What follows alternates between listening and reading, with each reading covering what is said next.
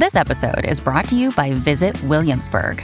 In Williamsburg, Virginia, there's never too much of a good thing. Whether you're a foodie, a golfer, a history buff, a shopaholic, an outdoor enthusiast, or a thrill seeker, you'll find what you came for here and more. So ask yourself, what is it you want?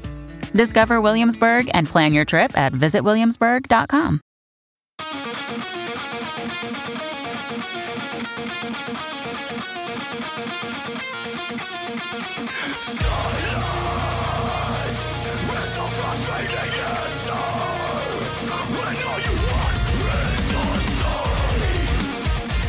This is Undaunted Life, a Man's Podcast. I'm your host, Kyle Thompson.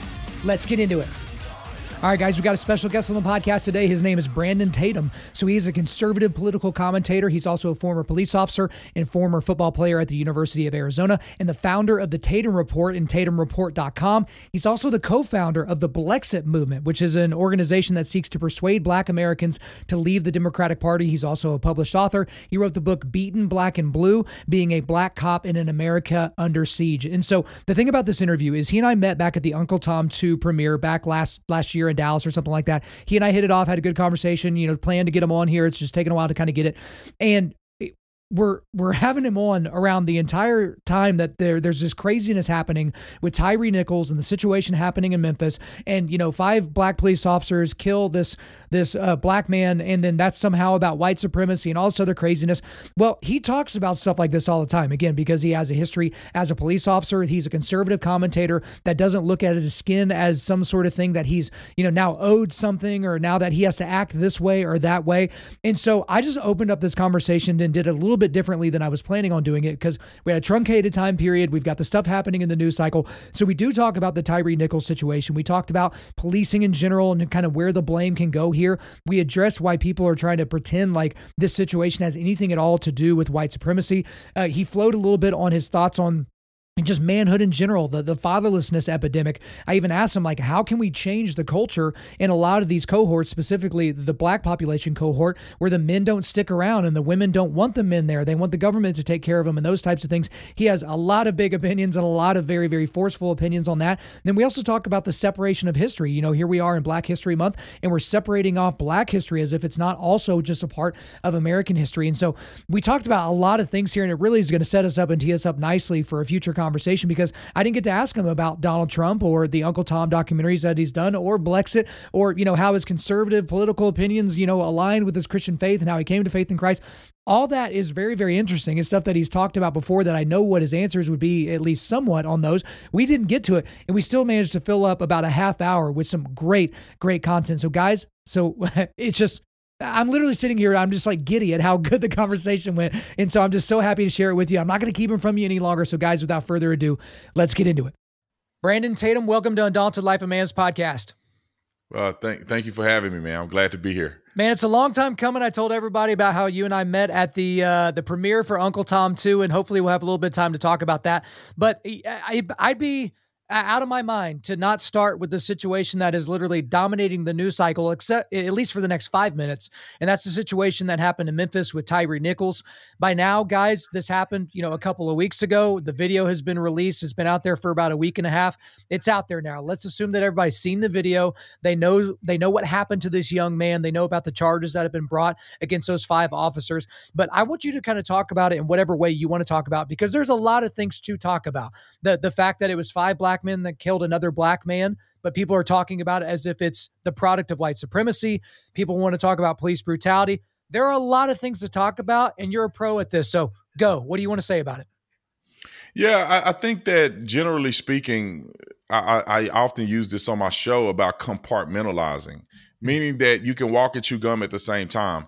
The officers can be wrong, and then there's also things that people should learn as citizens to not get yourself in a situation where you're getting beat to death by police officers that are, ill-trained and malicious. To a certain degree. And so I think that those are all areas we should talk about. I think the failure in this situation started from leadership at the Memphis Police Department. The police chief is diverting all of the blame and attention to these officers when they did this under her watch. It's ultimately her responsibility. Right. The Scorpion unit is a unit that was created. She is the police chief. She runs the entire police department. Mm-hmm. The training or the lack thereof of these particular officers are on her head. Right. She can't not divert and say, this is the worst thing that I've ever seen. Well, you have the worst leadership that anybody's ever seen. If you allow your officers to do things like this, and we all know that this is not the first time that these guys got into a physical altercation with somebody on the street. Sure. This seems par for the course for these officers, these particular officers that were involved in this incident. So the first line of blame has got to go for the police chief, and I think she needs to resign. The second phase of blame is that these officers are, in my opinion, based on what I saw, seems like they have no legitimate training, and it seemed like they were rogue officers, and the things that they did under the street light was absolutely unacceptable. Yeah. Not one point at any juncture in that altercation were they legitimately trying to get this guy under arrest or into a submissive position. I mean, they're literally just kicking and punching him and beating him like they're in the hood somewhere. So that's unacceptable. Also, when you get pulled over by the police officers, you just follow what they ask you to do, and you don't die at the end of it. People, we need to be able to have that conversation too. Cops can still go to jail and you can still be wrong as well. Because all of the shootings and police interactions that have resulted in the death of these individuals, 99% of it was people resisting arrest. Right. And there's ways in which you can prevent yourself from getting into a situation where you die at the hands of a bad police officer, or you die at the hands of a good police officer who had justification to use deadly force against you. So, I mean, I wish that we would have a real conversation about everything and not just point the blame at the obvious. So let's dig into a few of those things. So one thing that we're seeing about this police chief in Memphis, I can't remember her name. It doesn't really matter at this point, but she failed upwards. She was bounced out of the Atlanta Police Department for basically some corruption, and then she failed upward by being made police chief in Memphis. We've seen things come out about over the last several years, well, since George Floyd summer, we've seen the standards for hiring for Memphis PD go down. Like they cut the college credit requirement in half. They were even making exceptions for people that had felonies on their record to be a part of the police department in Memphis. So there's some failures there, but I want to spend some time talking about complying with a police officer, how to comport yourself around the police officer. Because there's this thing that goes around that is told that, hey, black families have to have different conversations with their sons and daughters than white families do. And every time I heard that, I remember when I was 15 and a half years old, when I had not my license yet, but I had my permit to learn how to drive, both of my parents separately, because they were divorced, sitting me down and saying, son, if you ever get pulled over, this is what you do. You pull completely out of traffic so you and the officer are safe. You take your keys out of the ignition. You set them in, you make sure that the guy can see your hands the entire time. It's yes, sir, no, sir, yes, ma'am, no, ma'am. Like we have that conversation often. Like this is how, hey, if they're getting rowdy and they're getting crazy, just go with it, because even if you end up in handcuffs and end up in a jail cell, you'll be alive. And later on, we can deal with all the stuff that went down. I mean, we had that conversation. Were my parents just like pseudo geniuses, or is that something that really we should just be having writ large as a society, that particular conversation? Well, yeah. I mean, it's called, just like when you're driving down the road, there's different things that your parents will teach you about safety. Come to a complete stop at the stop sign. Make sure you look at the crosswalk. Make sure you're driving the speed limit. Making sure when you back out of a parking spot, this is what you do. This is what you don't do. This is, this is how you switch lanes. Make sure you, look in the rearview mirror and look in the side mirror, and make sure you give enough time to make sure it's clear before you get over in another lane. Don't switch multiple lanes at one time. I mean, all of these things are rules that are pertaining to you driving. Right. And you driving is not excluding interaction with police. On your driver's license, when you take the driving course to get a driver's license, they talk to you about laws pertaining to law enforcement and police. So, what they're essentially saying is not that Black people need to have a unique conversation with their children. They're saying that Black people are too stupid to have common sense enough to know that you shouldn't run from the police on a traffic stop. That's what they are saying. They try to pass it off as, oh, we're just educating, and as a Black family, you need to have a different conversation. No, you don't. They need to stop acting like Black people are too stupid to have common sense, because you don't need to have a conversation to say, I'm not going to fight a police officer. I'm not going to argue with a police officer.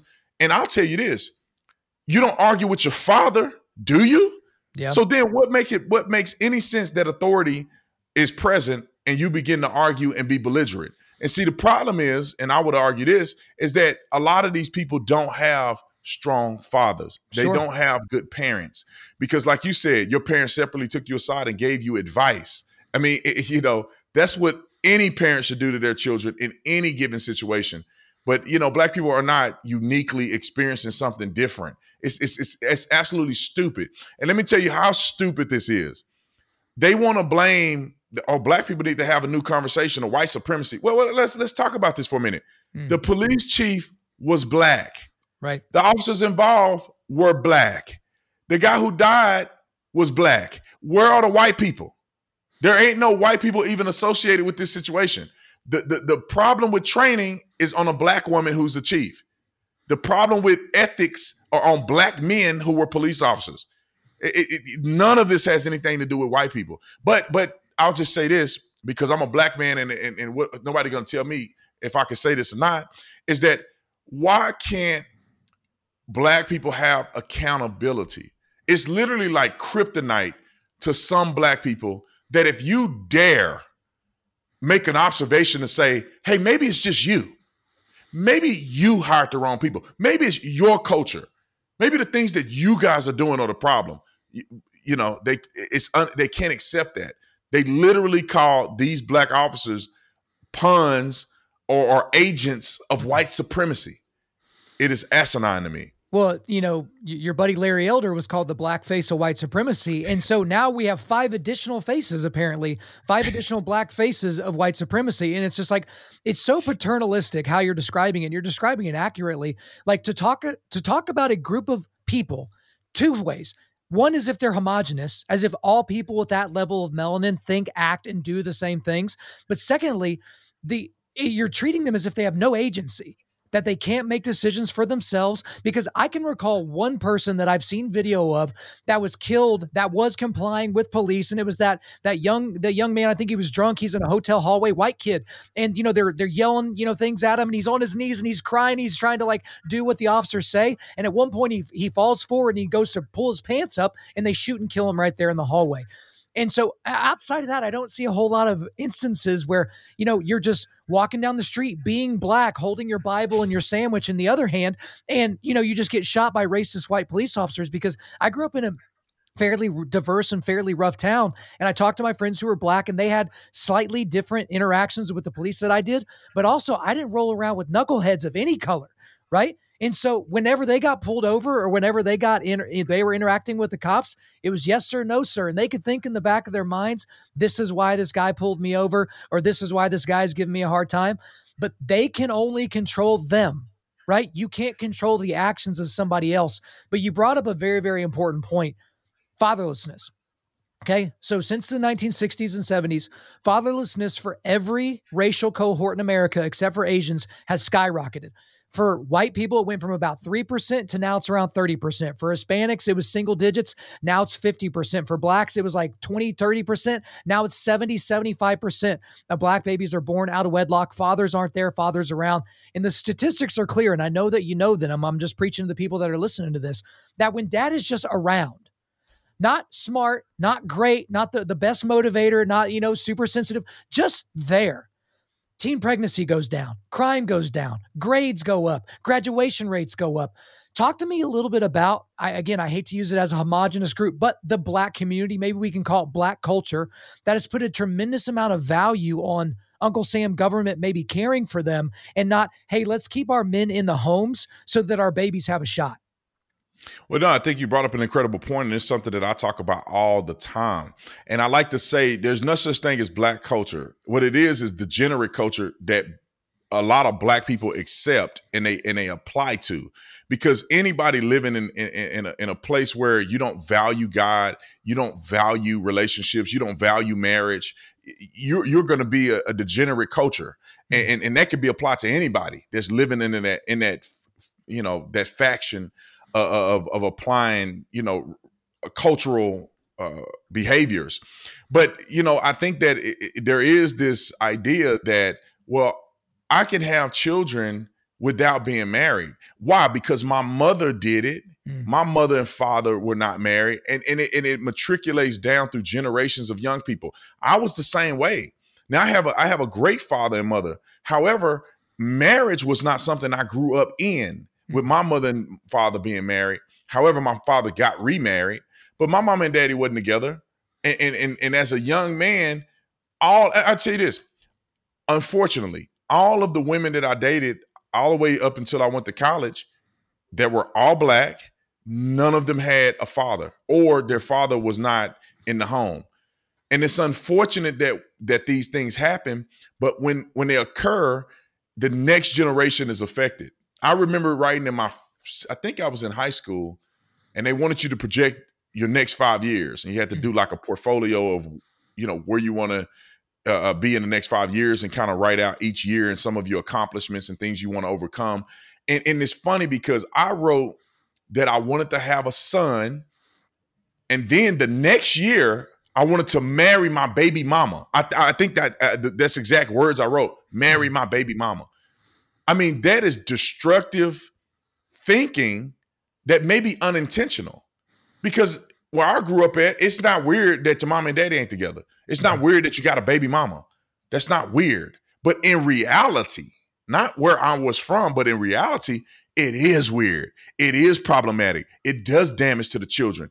There's trauma that occur in those situations that matriculate down to children, that end up resulting in children that don't perform well in school, that don't know how to handle authority, that end up being lost, don't know who they are, turning gay, lesbian, trans, or whatever, because they're in a dysfunctional environment, and their way of handling trauma could come in all those different forms and fashions. So, it's important, and it's important to value it. It's important for celebrities and people who young people look up to say, you should get married.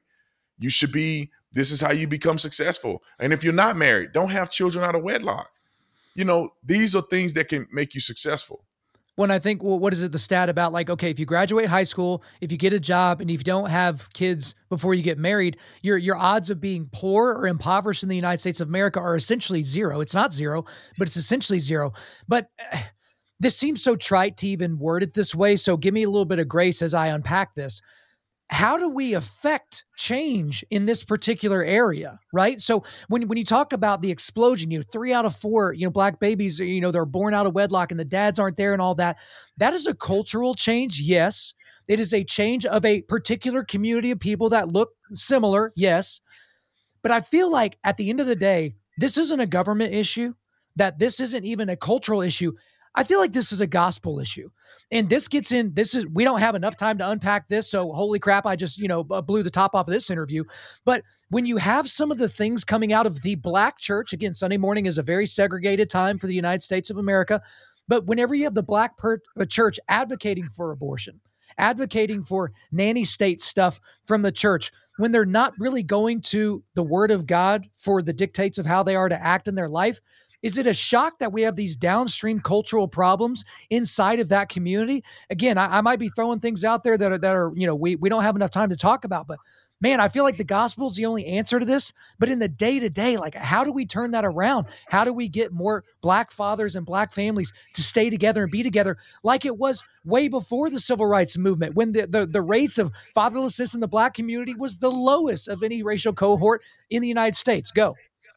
Yeah, so pretty much what it is that you made a point that's the most valid point of any discussion here, and that is a problem with people in their relationship with God, and especially communal relationship with God. I mean, as a church, the church used to hold people accountable. The church used to do things that helped boast the relationship between people and their relationship with God. Now, church is a business. Church is a government institution. Because once they start giving you 501c3 status and give you tax exemption, they tell you what to do, right? And they tell you what not to do. And these churches are not going to preach what the government don't want them to preach, because then they'll lose their status. Then they can't fly private jets. They can't put money in their pocket. They can't expense all of their personal expenses under the 501c3 or the C3 status with the church. I mean, that's what it has become. What we need, and it's the Bible talks about the end days, these things will happen. So I don't know if it's going to get any better. it's not that we can save the world. We just can save as many people in it as we can, because the world is going to hell in a handbasket. Now, cultural change, men who are leaders need to lead. Men who are leaders should be talking about marriage, speaking to young men about how they should participate in this thing called life, how they should treat women, how they should value themselves, how they should dream and visualize success. This is what our people should be talking about. This is what Black, strong male leadership should be saying. We shouldn't be sitting here crying and talking about the white man holding us back. That makes no legitimate sense whatsoever, especially if you're a Christian. Because if you're a Christian, there ain't no man that can hold back what God has for you in your life. So for a person behind the pulpit to say something like that, that tells you right there, they don't have a connection with God and they don't have a spiritual relationship whatsoever. It's all carnal. And we need men to be courageous and stand up and tell the truth. The reason why I don't sit and cry and complain about victimhood is because I believe in God. I believe in my relationship with God. And I believe God has all these wonderful things for me that if I apply myself, God can have those things or allow those things to come to fruition. And you got to understand that I believe that God has called me to be excellent, not as a Black man because melanin is irrelevant, but as a man that God has called to do great things. And how do you perform those things? Self-confidence, believing in yourself, brainwashing yourself into all kind of things like happiness and success and flourishing in life and building relationships. God, let me just tell you this. In the Bible, it clearly says, knock and it shall be open. Seek and you shall find. And then it goes on to say, what father would give their son a unsatisfactory gift? So how much more do you think God will give his children a gift that they asked for? And the problem is, in our society, we want to walk up to the door and it just be open. Yeah. We want to just be walking lackadaisical through life with no intention and expect us to find. It says knock, that's an intention, and God will open the door. Seek, that's an intention, and God will do the rest. This is a basic conversation that young, poor people in the inner city community should be having. We should be telling them they have hope, teaching young people that they can be whatever they want to be if they apply themselves, teaching them about God, teaching them about those principles that you said. Don't be in the criminal justice system. Graduate school. Don't have children out of wedlock. Get you a job, and you will never be in poverty, ever. You will be successful. And instead of how much can you twerk, how big is your booty, how many women can you smash? I mean, all of these degenerate ideas that come from this culture that some Black people adopt is the reason why we see so many problems. And then I'll say this and I'll add this. In our country, promoting single mothers. Yeah. That should be it. You should be your head. You should walk around with your head down if you are a single mother by your choice, not because your husband died or because, you had to get out of an abusive relationship or something like that. But if you're a woman and you say, I'm going to have sex with this guy and I'm not going to marry this guy because I don't need him. I'm good with my baby. You should walk around in shame with your head down. So should a man who have a baby with a woman and don't take care of his responsibilities. Right. You should be shamed. You should walk around with your head down. The society should shame people like that.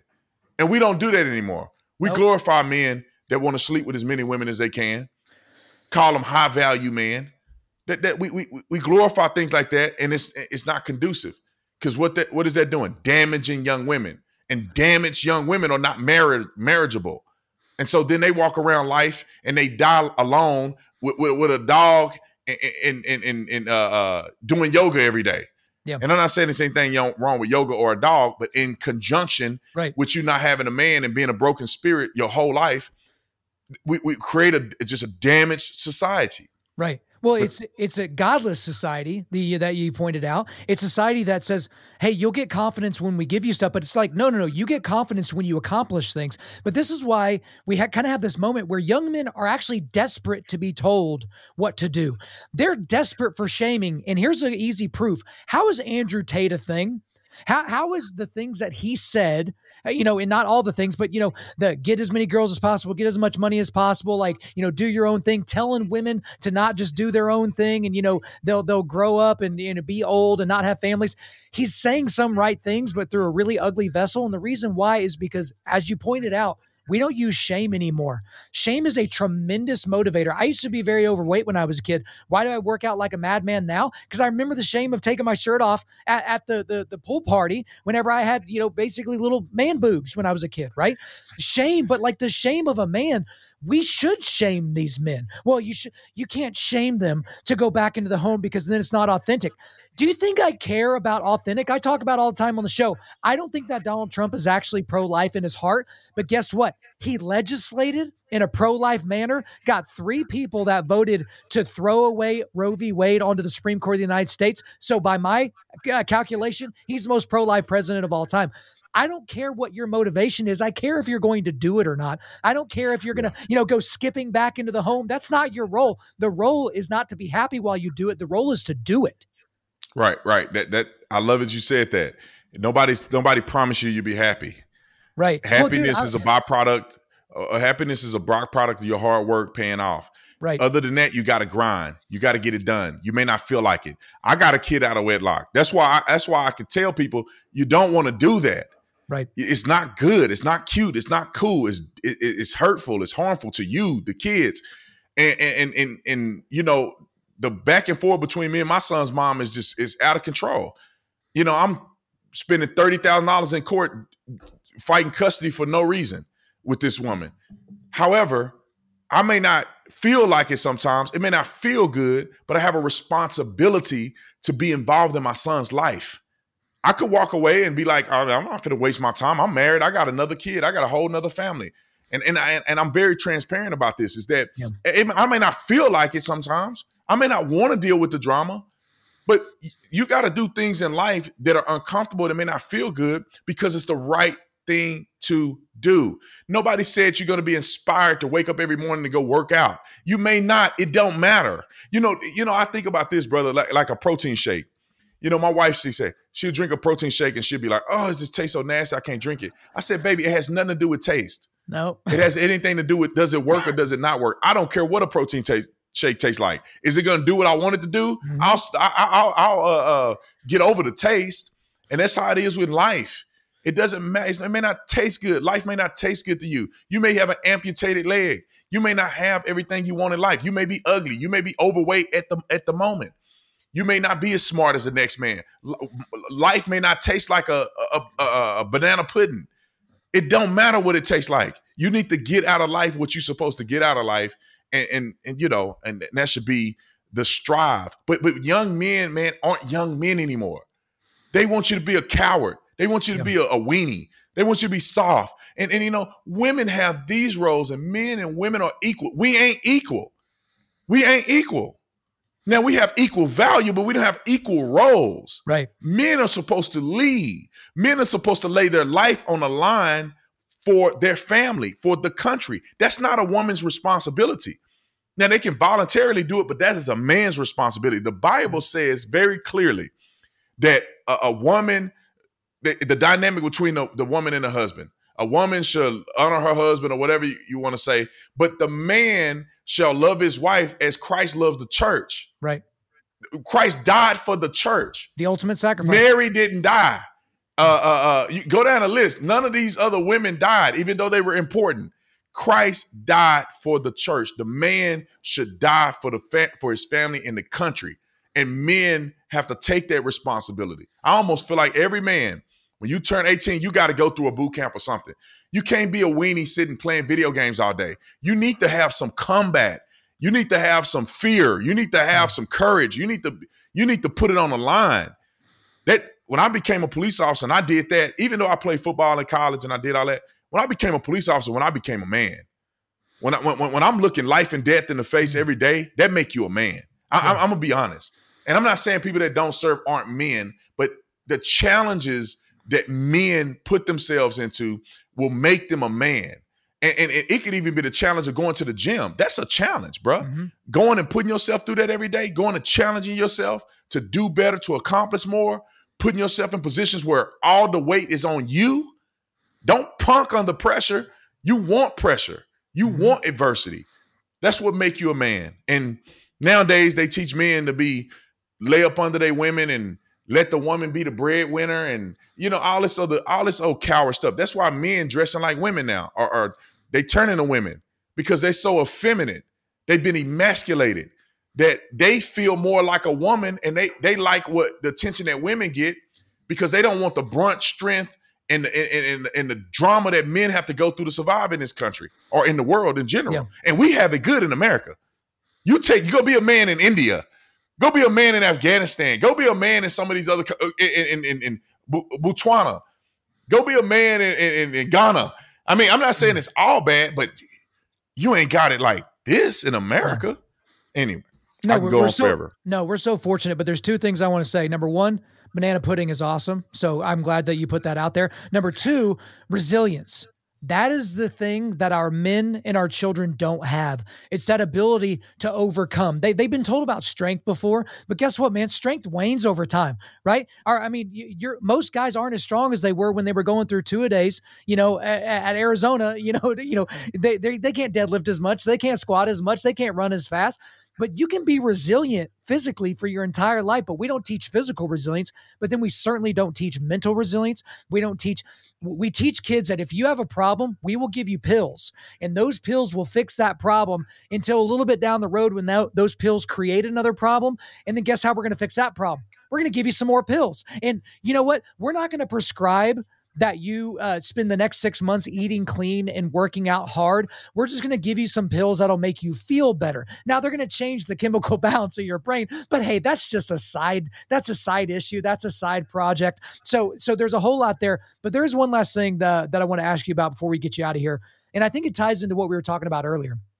The separation of Black culture and Black people and treating them as if they are different somehow, I think also ties into the month that we're sitting in right now. This is being released in February, Black History Month. This is a month where we're supposed to close our eyes and our ears and pretend that Black history is not just American history, that there's something fundamentally different about the history of Black people in America in terms of our entire story. Because guess what? My sons are going to know about slavery, and they're going to know about the worst parts of slavery that they're not even going to talk about in school. Why? Because that's part of our story. And that's a way that I can teach them, son, we will never take James 2 not seriously. We are never going to look at people as a separate thing. We are all made in the image of God, even though we look different and may act different and may sound different and may do our hair differently. But talk to me a little bit about the separation off and the breaking off of that culture, because I don't think breaking off cultures into these supposedly homogenous groups helps us as the greater culture, which is American culture. Yeah, I mean, it's crazy to me that we even have a Black History Month. It's completely stupid. Because and then you say, I think Morgan Freeman had made mention of this. It's like, well, why would I want to reduce my history to 1 month? And then the funny thing is, this is the shortest month of the year. I mean, come on, give me a break. Like, America, are you an American citizen? The question is yes. You go abroad. You're an American citizen abroad. They don't look at you as Black, white, nothing. You're an American. And so if you're an American, then the history that your ancestors experienced is American history. And you know what I feel like what it does is it cheapens Black involvement in American history, and it separates it outside of context, because you need to understand the Black experience within the context of American history, or you don't understand the Black experience whatsoever. Sure. It's valuable to talk about these great inventions and say, this person invented this. And people will be like, what? I thought all Black people were slaves. No, they weren't. I thought all Black people were, whatever. No, they weren't. There was many Black people that did wonderful things all throughout the history of America. And we don't need to isolate. We need to continue to bring that up when we talk about history. I think listen, if we are not talking about Black history when we're talking about history, that's a problem. That's unacceptable. So we don't need a month. We need you to integrate this history back into history as a whole. Yep. Why can't we have American History Month where we talk about, we talk about American history in general, and we walk through methodically and talk about everybody that was involved. And the thing is that if you have specific people that don't make the list, it's okay to talk about those people externally. It's okay to bring up those people. It's okay to read books about them. Not every Black person that did something significant in history will be spoken about. Not every white person that did something significant in history will be spoken about. So the thing is that let's not divide ourselves by coming up with a month. And the stupidest thing ever is that they make the shortest month of the year Black History Month. It's almost like it's comical. Yeah. If we weren't involved in this, and I'll make this statement, I really hate Black History Month because how is my history any different than my wife's history? My wife is white. That somehow in the household we got to talk about my history and not her history. No, me and her are Americans. We share a history. And us being in a relationship is a part of history. But anyway, I'll leave that for another show. Man, you always want to leave them wanting more. That's what I feel like we've done exactly in this moment. But just to kind of put a bow on that, I agree with you because guess what? I'm mainly Irish and Choctaw Indian.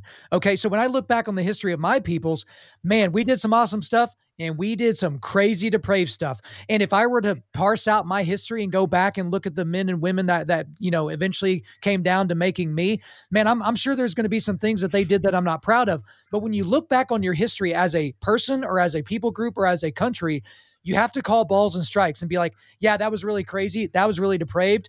Man, thank God the gospel was working back then as it is now. Otherwise, those people would have had absolutely no hope.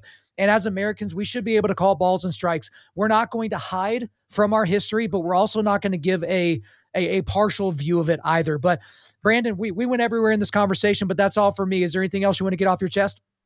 No, man, thank you so much for having me. God bless you, man. And I really pray that the people who are listening find value in the conversation that we just had. Brandon Tatum, thank you for coming on Undaunted Life of Man's podcast. My pleasure, man. God bless you.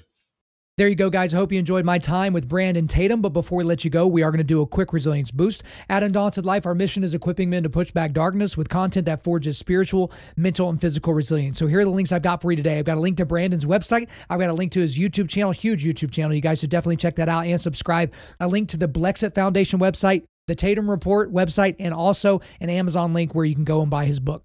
Thank you guys for listening to this episode. Wherever you're listening to this, please subscribe, rate, and leave us a positive 5-star review. If you want me to come speak live at your event or on your podcast, just shoot me an email to info@undaunted.life. That's info@undaunted.life.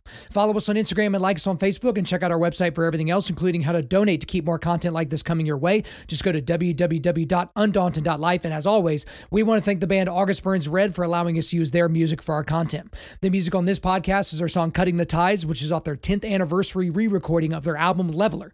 The links are in the description. I'm your host, Kyle Thompson. Remember, keep pushing back darkness, keep forging spiritual, mental, and physical resilience, keep seeking the Lion of Judah.